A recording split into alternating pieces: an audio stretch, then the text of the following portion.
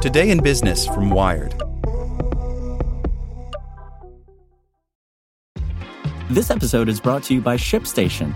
You know, some things take a lot of work, like sending little robots to far-off distant planets. And just as that's challenging, so too is running a successful e-commerce business, especially when there's so much to do. So I want to introduce you all to ShipStation. Now, I love using ShipStation because of its easy-to-use dashboard, which makes managing orders and printing labels a breeze and super smooth. Oh, and the customer service is just out of this world.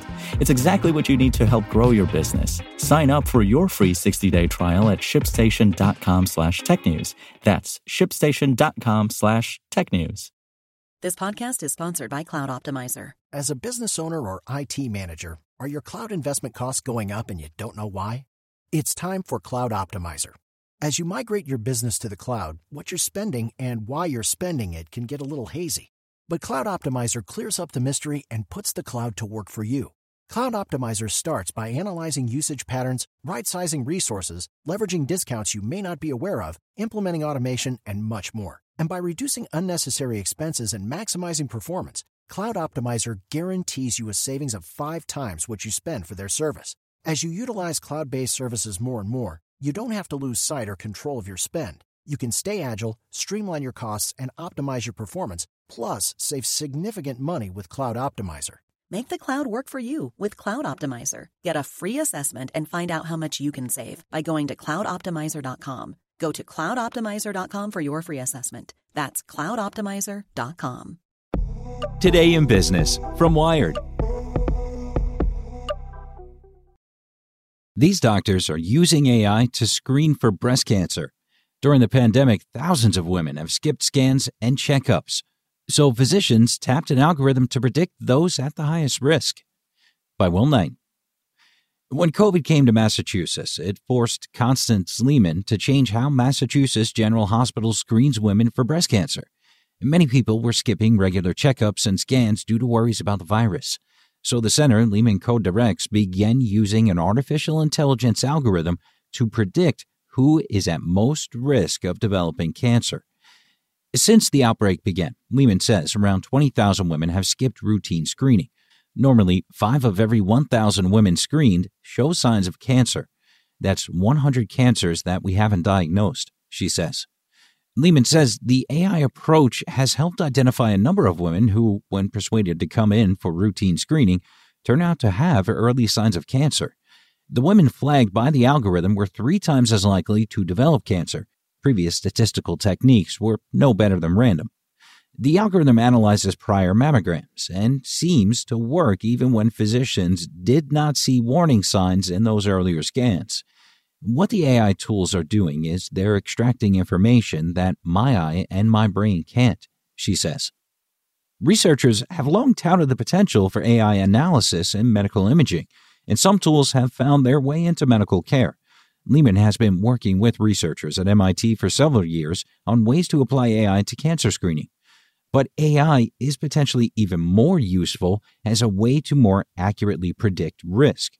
Breast cancer screening sometimes involves not just examining a mammogram for precursors of cancer, but collecting patient information and feeding both into a statistical model to determine the need for follow-up screening. Adam Yalla, a PhD student at MIT, began developing the algorithm Lehman is using, called Mirai, before COVID. He says the goal of using AI is to improve early detection and to reduce the stress and cost of false positives. To create Mirai, Yalla had to overcome problems that have bedeviled other efforts to use AI in radiology. He used an adversarial machine learning approach, where one algorithm tries to deceive another, to account for differences among radiology machines, which could mean that patients that face the same risk of breast cancer get different scores. The model was also designed to aggregate data from several years, making it more accurate than previous efforts that include less data. The MIT algorithm analyzes the standard 4 views in a mammogram, from which it then infers information about a patient that is often not collected, such as history of surgery or hormone factors such as menopause. This can help if that data has not been collected by a doctor already. Details of the work are outlined in a paper published today in the journal Science Translational Medicine. MRI was found to be more accurate than the statistical models normally used to judge a woman's breast cancer risk. When compared, using historical patient data, 42% of people who went on to develop cancer in 5 years were flagged as high risk by the algorithm, compared with 23% for the best existing model. The algorithm also worked on patient data from Taiwan and Sweden, suggesting it is effective for a broad range of patients. Yala says the model seems to generalize well because of the large, sufficiently diverse dataset used. But he notes that it is always important to validate algorithms in different settings. Judy Wawaira Gachoya, an assistant professor of radiology at Emory University School of Medicine, who plans to test the MIT algorithm, says the work shows the importance of AI experts working together with doctors. But she plans to validate the algorithm carefully on her own patients' data before using it. Charles Kahn, a professor of radiology at the University of Pennsylvania and editor of the Radiology Journal, says COVID has had a huge impact on routine medical care. It's not just haircuts that people are missing during the pandemic, he says, and it has a serious impact on their health. Kahn says the potential of the approach being tested at MGH is that it could help personalize treatment, with individual patients ideally receiving a clearer picture of their risk as well as a custom screening plan. But he worries that algorithmic approaches can lead to biased care. It can creep in ways you never envisioned, he says. COVID has changed medical care in other ways. It has accelerated adoption of telemedicine, for instance, which benefits some communities more than others. Lehman says she hopes that the AI method she's testing can benefit people who typically receive less medical attention. A lot of people have lived their whole lives in our healthcare system as if we were in a pandemic, she says. They do not have access to quality care, and they aren't being screened. Like what you learned? Subscribe everywhere you listen to podcasts and get more business news at wired.com/business.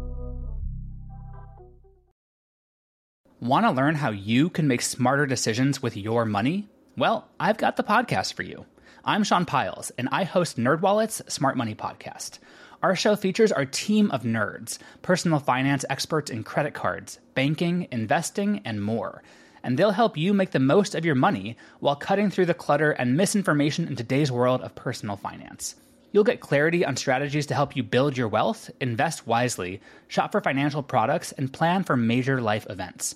Listen to NerdWallet's Smart Money Podcast wherever you get your podcasts.